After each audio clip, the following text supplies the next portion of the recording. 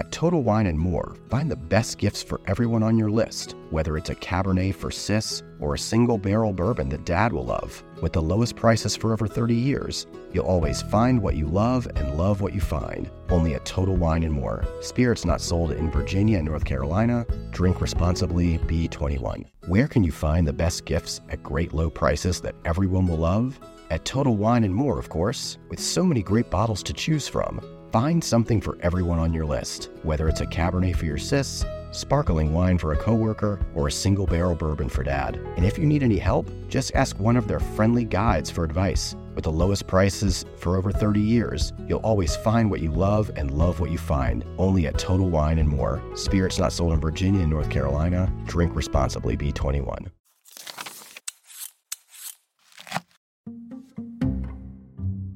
Hi, I'm Kristen McGlory, lifelong Genius Hunter. For a decade, I've been unearthing the recipes that have changed the way we cook.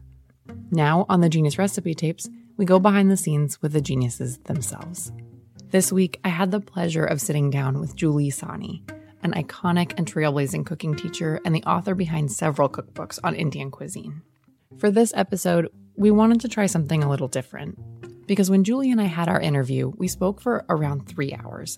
And as much as I loved every minute of our conversation, we just couldn't put it all in this episode. So instead of playing selected clips from that conversation, we're going to try to craft a story together. A story of Julie's life as it relates to the food that she has created, the food that she has eaten, and the food that she has inspired those around her to make themselves. And for a story like this, it makes sense to start where so many food stories start, in the kitchen. The most sacred place in an Indian home, traditional Indian home, is not the bedroom. It's the kitchen. It's the kitchen that they won't let you enter into. They will let you come into the bedroom, and that's where everybody would congregate and talk. So kitchen is not just a special place where you cook, but it's almost sacred. And therefore, every family has a way, particularly in particular castes. So in our caste, which is a Brahmin, you put a stamp on the stove so that nobody would cook on it after you have left. So to do that, you first have to build the stove. What Julie explained to me was that when a family would first move into a new kitchen, it would be completely empty. And they would use clay to build the stove on the ground of the room. And then, once it was built, they would continue the ritual by marking it as their own. What they do is they put a little bit of decoration on it with a rice flour so that it looks pretty. And also it's almost like worshipping it. And then they would take a pot with water in it, and then they put either rice or lentil, because both of them, when they cook, they create foam and they broth up. And once it foams and it broths up, and that broth comes over and touches the side of the pot and also the stove itself, it'll come down on it. That stove has now become that family's. And therefore, nobody else in that, except for that family, would be allowed to come into that kitchen. This is the way they kept the food clean. It's a hygiene issue. Mm-hmm. And when we left the place and went to another one, that would be the last room that will be cleared, and they will go and break that stove, literally, so that nobody else can use it. Nobody who was not part of the family could enter the kitchen. Nobody. Not even the first cousin or second cousin, or no one. It was just strictly for that family.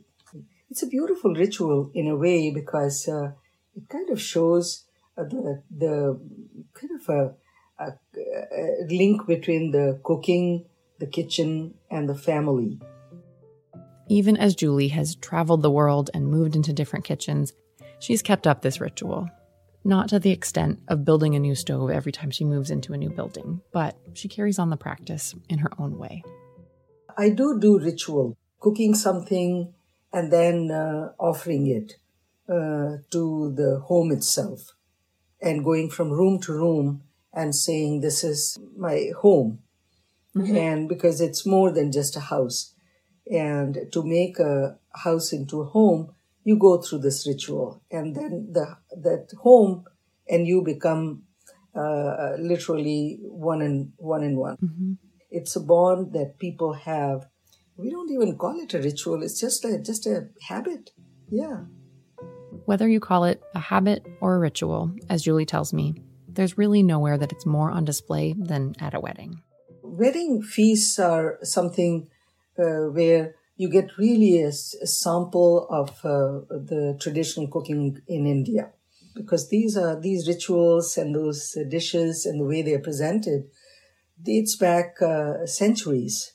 My caste people claim this is at least 2,900 years old, this ritual of cooking that way. In South Indian weddings, they still start with a bare, empty kitchen with just stove, which again go through this process of blessing. Mm.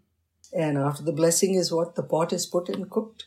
And even though the food is cooked for 400 people and 600 people, it still goes through the same process of making all the spices and all. Those are the rituals of that time, and they're still practicing it.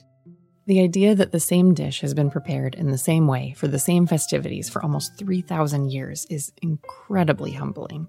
And then Julie dropped what I would consider to be a pretty big bombshell. India, in those days, had hardly any spices. Did you know that India only had 3 spices? That's what. And still India is called land of spices. And always have my students guess as to which those 3 spices are.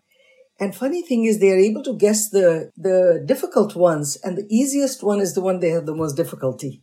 So the 3 spices are cardamom, turmeric, and the third one, which is the most obvious one, which everybody misses, is the black pepper. Oh.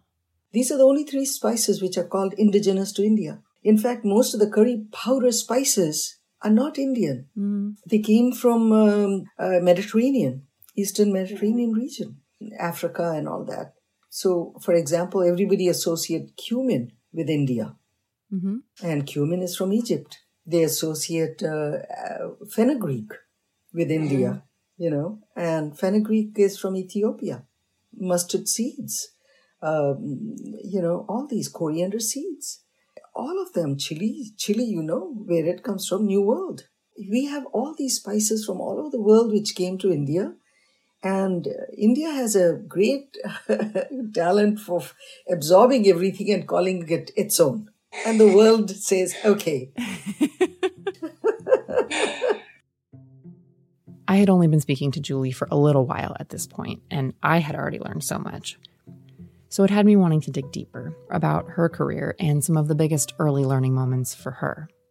I think it happened when I started taking cooking lessons, because in India, I had only learned Indian cooking, mainly North Indian cooking and Mughal cooking, and at home, the North Indian cooking and also the South Indian cooking because, of my parental heritage. And I was raised in North, but I have a parental heritage of South. Those things only taught me the Indian know-how and the techniques and the skills. Having gone to Chinese cooking classes and then also the French cooking classes and the Italian cooking classes, I learned how to speak in what is called a common food language. Because in India, everything is cook till done, they say. Oh, just cook it till it's done. But there's nothing like that in our vocabulary here, because you need to explain what is done. Because you need to say whether it looks seared, whether it looks caramelized, or whether it is kind of soft, so that it's creamy enough so that when you touch with a thumb, it kind of feels silky. So we talk about textural quality, we talk about the softness, we talk about the level of cooking itself. So Indian cooking usually doesn't have that vocabulary because I don't think there were cooking schools or established books in older time. People learned it by just observing. And there was a lot of secrecy when I wrote Classic Indian Cooking, I was the first to write about it. And I was worried I would get into trouble. Despite some concern over revealing these secrets, Julie began putting some of her new culinary vocabulary to use. I started describing the techniques in a more specific manner as to what they should watch out for when they're cooking. So I described in stages what happens, not just in the end. Mm-hmm. And nothing, I think one of the best example is how you make ghee, mm-hmm. which is the clarified butter. And I remember writing about it when the book was being, in the formative stages, and my editor looked at what I had written and said, "Julie, that won't do." I said, "People love ghee and we love ghee, and you need to explain in detail what really happens when you melt the butter until the point where you get ghee as a product. See, just saying cook until, the foam subsides and you have a brownish liquid, that's not good enough. And that's almost like saying cook until done, So that took me about 35 batches of cooking over a period of close to 5 to 6 months. And I kept cooking, and this is no exaggeration. Probably I did more than that. And I kept cooking the same ghee, the same 1 pound of butter until I could see it in my dream. It's almost like the Milky Way that is on top and how it cooks down, and then slowly the foam forms on it. And in the beginning, before the foam forms, it's like a thick bubbles, and the thick bubbles becomes foam, and then the finer bubbles form, and it's almost that finer bubbles mixed with the foam, and then the sound, from crackling sound to how it starts to subside to no sound at all. And that's when you know it's ready. But this whole process is so beautiful. It is so sensuous when you listen to it. So that's what I think you learn when you go through this whole process of observing in detail. So hearing Julie talk about her process and the fact that she walked through the steps of making ghee 35 times over the course of several months, and even just listening to her now, the way she describes what you're looking for when you make it yourself, you would think that she's been practicing since the moment she could speak. But she actually found her way into food in a fairly roundabout way. Even before college, Julie was a professional dancer, and she traveled all around India, Europe, and the Middle East. She even tried keeping it up after leaving home and moving to New York City to go to graduate school and work as a city planner. Julie continued to dance, but after a year, issues with her visa meant that she couldn't continue to do it in a professional capacity. So that's where the food came into my picture, because I had this art in me. I needed some outlet. While searching for ways to scratch her creative itch, Julie found a cooking class, and then another, and another, all the while talking to her classmates about the food from her own culture, sharing ideas and trading that culinary language that she was developing. Eventually, one of her classmates asked if she would ever teach a class herself. She did them one better. She started her own cooking school. It didn't take long before journalists caught wind of Julie's class and the incredible meals that she was helping people cook at home. From word of mouth came articles featuring Julie's cooking. From those articles came more classes, and from more classes came an opportunity to write a book. And though there would be money involved, that's not what got Julie to say yes. For me, it has always been to reach people who want something you have that is going to enhance their life or their, kitchen or their family. If I can do something to better it, then for me it is mission accomplished. Julie Sahni's book, Classic Indian Cooking, was published in 1980 and brought the practices and recipes that people had been coming to her to learn to the masses. When we come back, we will dive deep into one particular recipe of Julie's for sarsoon ka saag, this week's Genius recipe on Food 52. Meet you back here for that.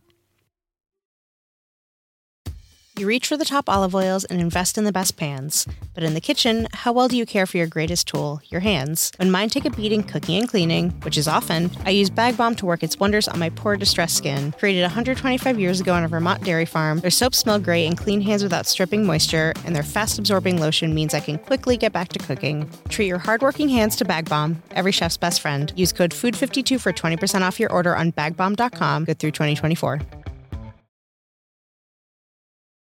Before the break, we went through the beginnings of Julie's story, talking about some of the traditional Indian rituals that shaped her culinary background as she made her way through careers as a dancer and an architect, and how, through all of that, she found herself opening a cooking school in New York City. But now, I want to bring us back toward the present, to talk about this week's Genius recipe on Food 52 from Julie's cookbook, Classic Indian Vegetarian and Grain Cooking. This recipe which we're talking about is called saag, and saag means greens, and it comes from the northwestern region of Punjab, and actually it is loved by a group of people called Sikh. It's a separate religion in India.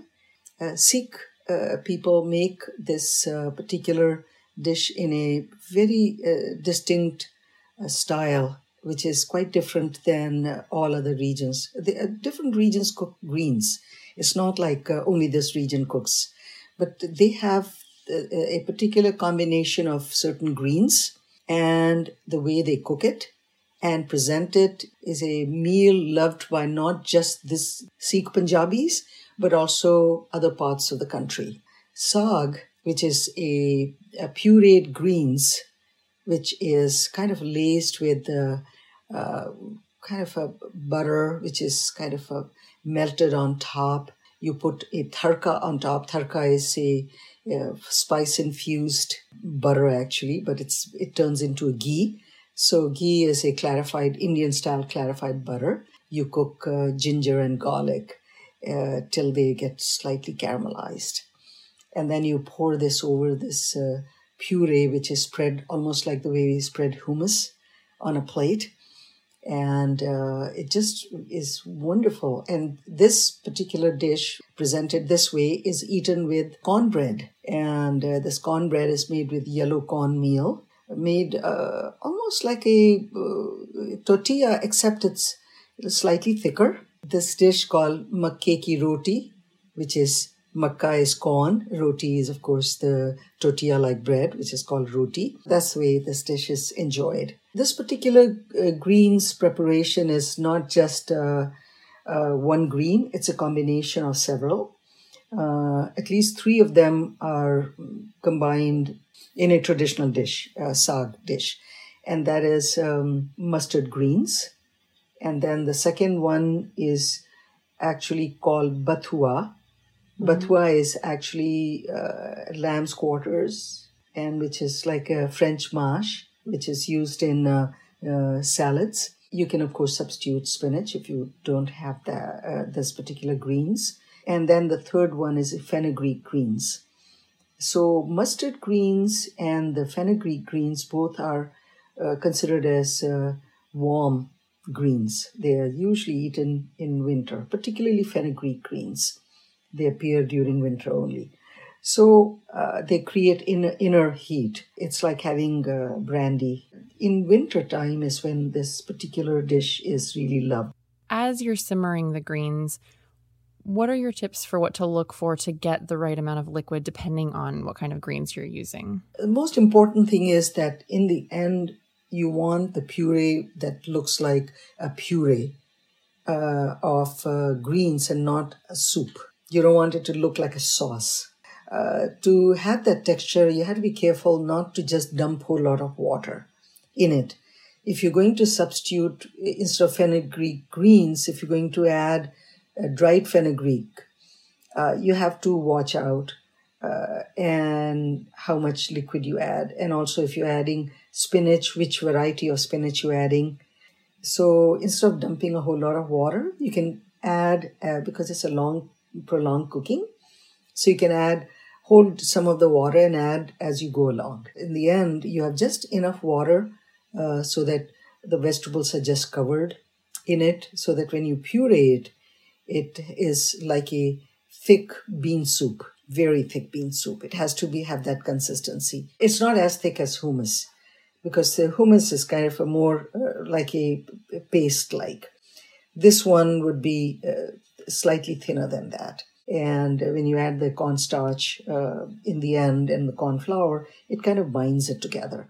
About the ginger and garlic sizzled in the ghee, it seems like it's this foundational Indian technique of doing a chonk or a tadka. Could you just describe how that works in this recipe? This particular technique called tadka is a literal translation is spice-infused butter. Could be spice-infused oil too, but traditionally it's spice-infused butter or spice-infused clarified butter, which is ghee.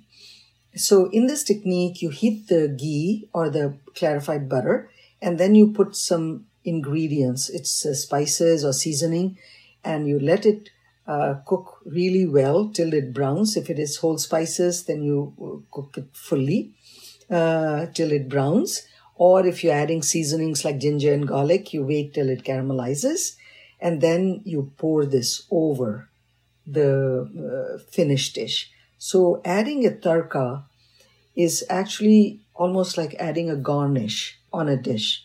However, in Indian style cooking, oftentimes the garnish is folded into the dish. So it isn't left right on top.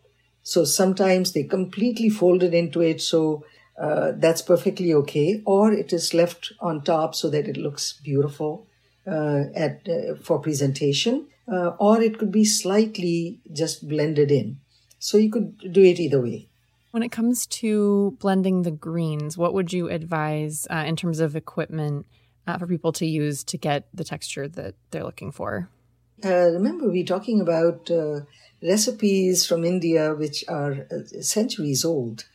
And they didn't have any appliances and all those. And now we've got blenders and food processors and all that. So they used simple gadgets made with wood or metal to blend ingredients. So they would use a apparatus called mathni. And mathni is a wooden appliance which basically what it does is it crushes and blends simultaneously the food, but it does it so gently, so it doesn't completely make it like a smooth puree, like a pasty texture. So it still leaves little lump. You can still see little texture of stem of mustard green, soft, silky pieces, because remember, Indians eat with fingers and hand, so texture is very important when you're eating with fingers. So anything which is kind of a gooey, pasty, they would leave it a little lumpy. Julie picked up a tool called a mathni. It's a long wooden rod with sort of a star shape at the top, and it almost looks like a stubby umbrella. You can actually see Julie showing it off herself in the video that we made to go along with this recipe. We will include a link to it in our show notes. Looking at it, it's easy to see how this is the kind of tool that would be passed down from generation to generation. Because it's always these simple tools, the ones without bells and whistles, that seem to stand the test of time. When Julie wrote the recipe for classic Indian vegetarian and grain cooking in 1985, she called for a blender or food processor. So I wanted to hear from her how blending might be different than with a mathni. I always have this question in the class, what if I don't have blender? Well, because a lot of people don't have blenders. They only have food processors nowadays. In the time when these recipes were created, they didn't have these gadgets. So this is what they worked with. Probably if they had blender or immersion blender, they would have used it because it's much faster and easier. And I don't see there's any problem with it. Just be careful as to not to keep blending it till you start foaming it. You know, after some time, the air gets built in, so it starts to foam.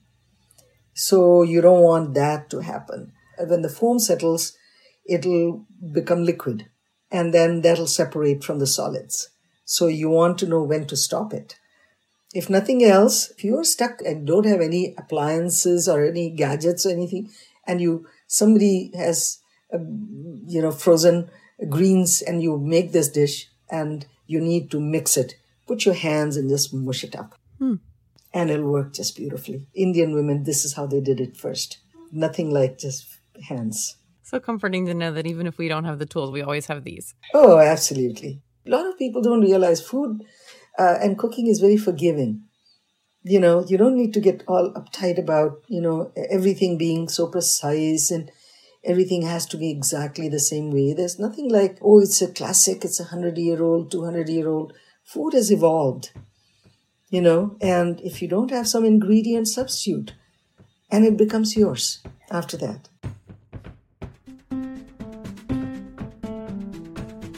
Thanks for listening, and thanks so much to Julie Sahni, legendary author and owner of Julie Sahni's Cooking School. There is one more timely, surprising part of our conversation that we couldn't fit into this episode, so we will be releasing it as a bonus episode next week. Stay tuned. I also wanted to mention special thanks to Mayuk Sen, who was a recent guest on this podcast and whose new book, Tastemakers, profiles Julie and 6 other immigrant women who shaped American cooking over the past century, and it was invaluable reading in getting ready for this episode.